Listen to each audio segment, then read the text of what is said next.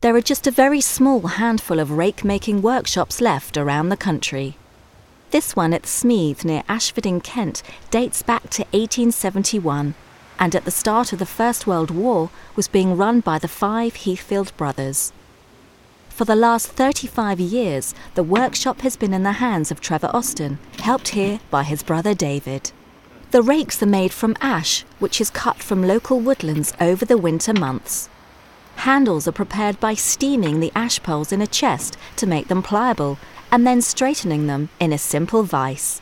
The ends are then trimmed in the circular saw.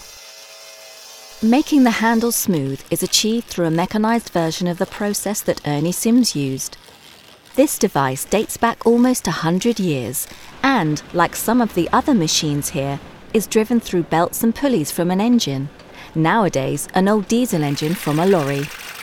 More modern machinery, although even so this rounder dates from the 1930s, can produce perfectly smooth rake handles much more quickly than hand methods alone could achieve.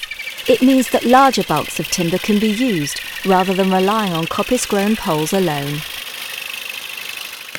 The rake teeth can still be produced the traditional way, though more commonly these too can be quickly fashioned by machine. There is no machine that can do this.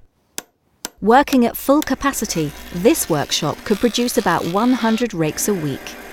They are a modern version of a traditional implement made with a combination of craft skills and machinery.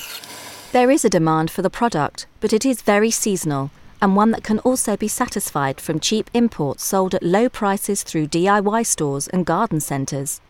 So it is difficult for the small craft producer to compete, and therefore unlikely that anyone will follow the Austins into the business at Smeeth.